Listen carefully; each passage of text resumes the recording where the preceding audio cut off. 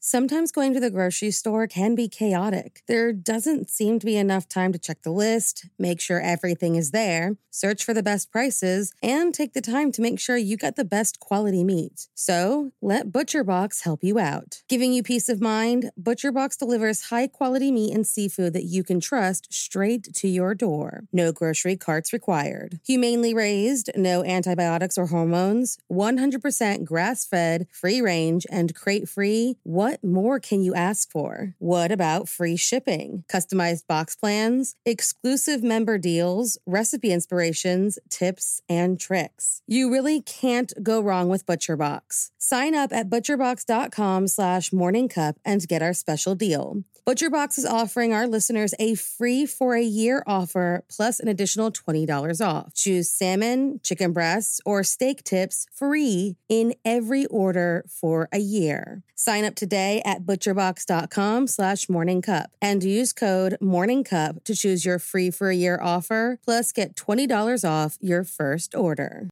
Hey guys, I have a podcast that I think you'll really enjoy. Proof, the investigative true crime podcast co-hosted by Susan Simpson of Undisclosed and Jacinda Davis of Evil Lives Here, is releasing its highly anticipated second season, where they investigate the murder of 18-year-old Renee Ramos. The first season, which, if you haven't listened to yet, you totally should, saw the release of 2 Georgia men serving life sentences for murdering their friend, Brian Bowling. And thanks to evidence unearthed by Proof, on December 8th, 2022, both Daryl Lee Clark and Kane Joshua Story were finally freed after 25 years behind bars. With that same investigative drive, Susan and Jacinda are on the case again, and this time, they are on the streets of Manteca, California, to find out who really killed Renee Ramos.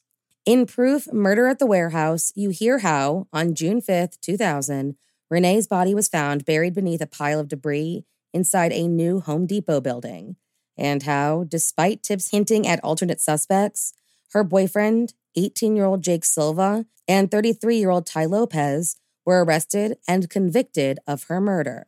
Fans of true crime and investigative series won't want to miss this riveting new season. Follow the case as Susan and Jacinda uncover long-overlooked evidence about what really happened to Renee by listening to Proof, Murder at the Warehouse, wherever you get your podcasts.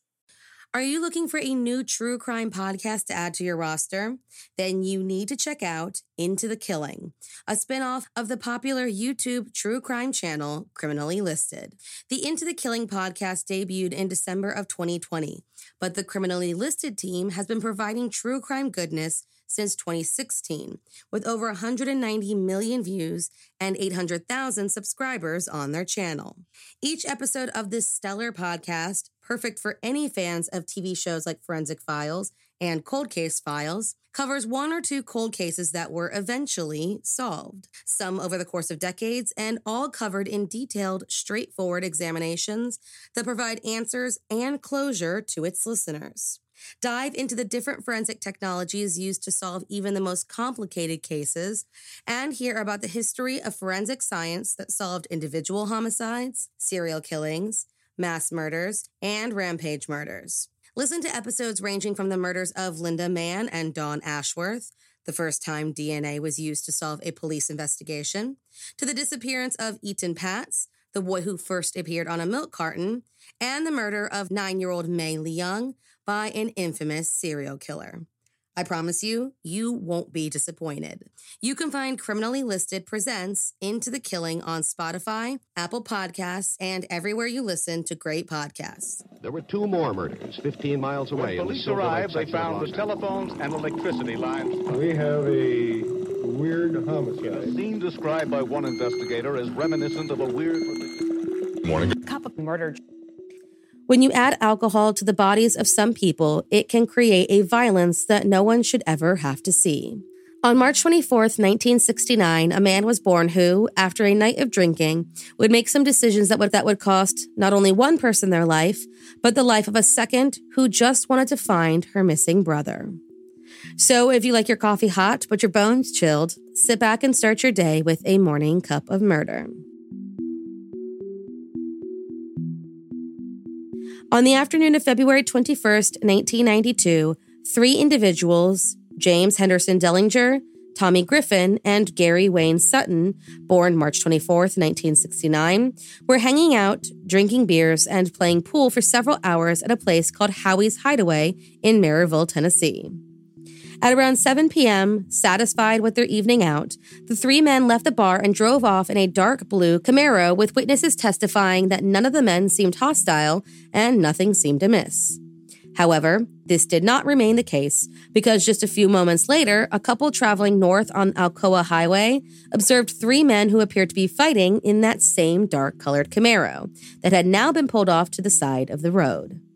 Two of the men were standing outside of the car, trying to forcibly remove the third from the back seat.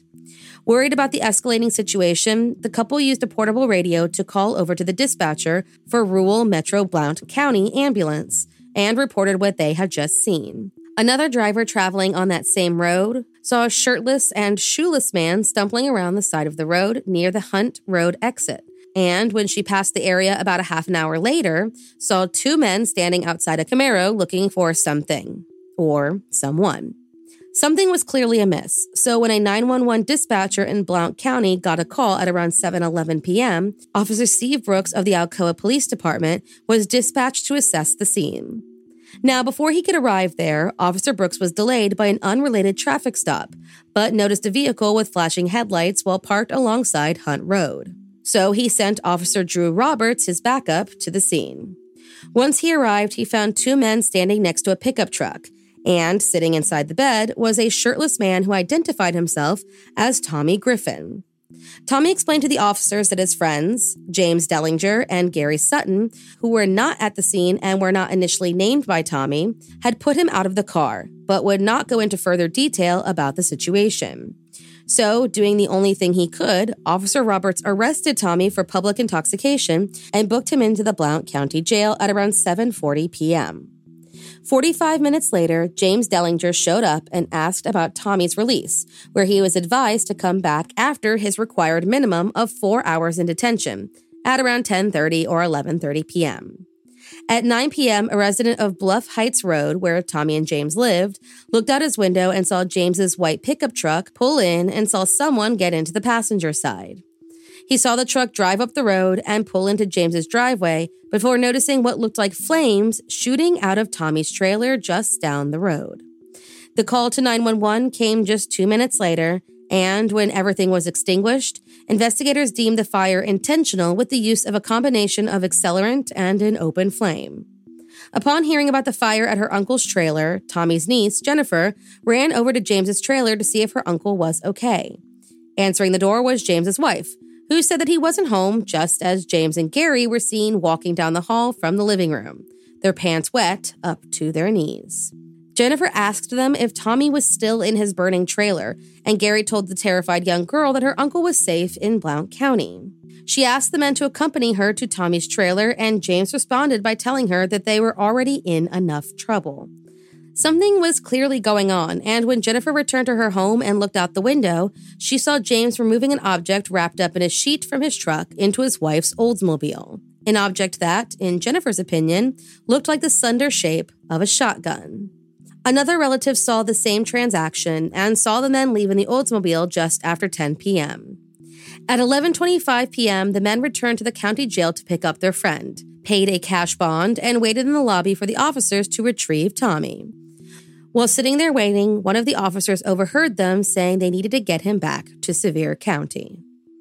The next report to come in, though initially seen as unrelated, was at 11:55 p.m. when two people heard gunshots fired in an area of Blount County called the Blue Hole. The following morning, Jennifer, still on edge about her uncle, looked over to see James removing the shotgun-shaped item from the back of his wife's car and placing it under his trailer. It was at this point that the family had enough, and Connie Branham, Jennifer's mother and Tommy's sister, informed her daughter that she was going to Blount County to look for her brother. At around 2 p.m. on February 22nd, Connie went into a grocery store in Townsend and asked if anyone had seen her brother. Satisfied with their answers, Connie went back outside where she was seen speaking to two men in a white Dodge pickup truck. Later that afternoon, Connie, accompanied by both James Dellinger and Gary Sutton, walked into Howie's Hideaway and told the bartender that she was looking for her brother Tommy, And she responded that she remembered not only Tommy, but James and Gary from the night before. It was James who spoke up next and asked the woman if she remembered who Tommy left with, but she said that her shift ended before the men were ready to call it a night. So they waited for the other bartender to clock in, and while they did so, the trio decided to pull up a seat and grab a couple beers in the meantime. When the shifts changed and a new bartender came in, James asked if she remembered them from the night before. She said she saw them playing pool that night, and Connie chimed in and explained that she was looking for her brother Tommy, asking who he left with.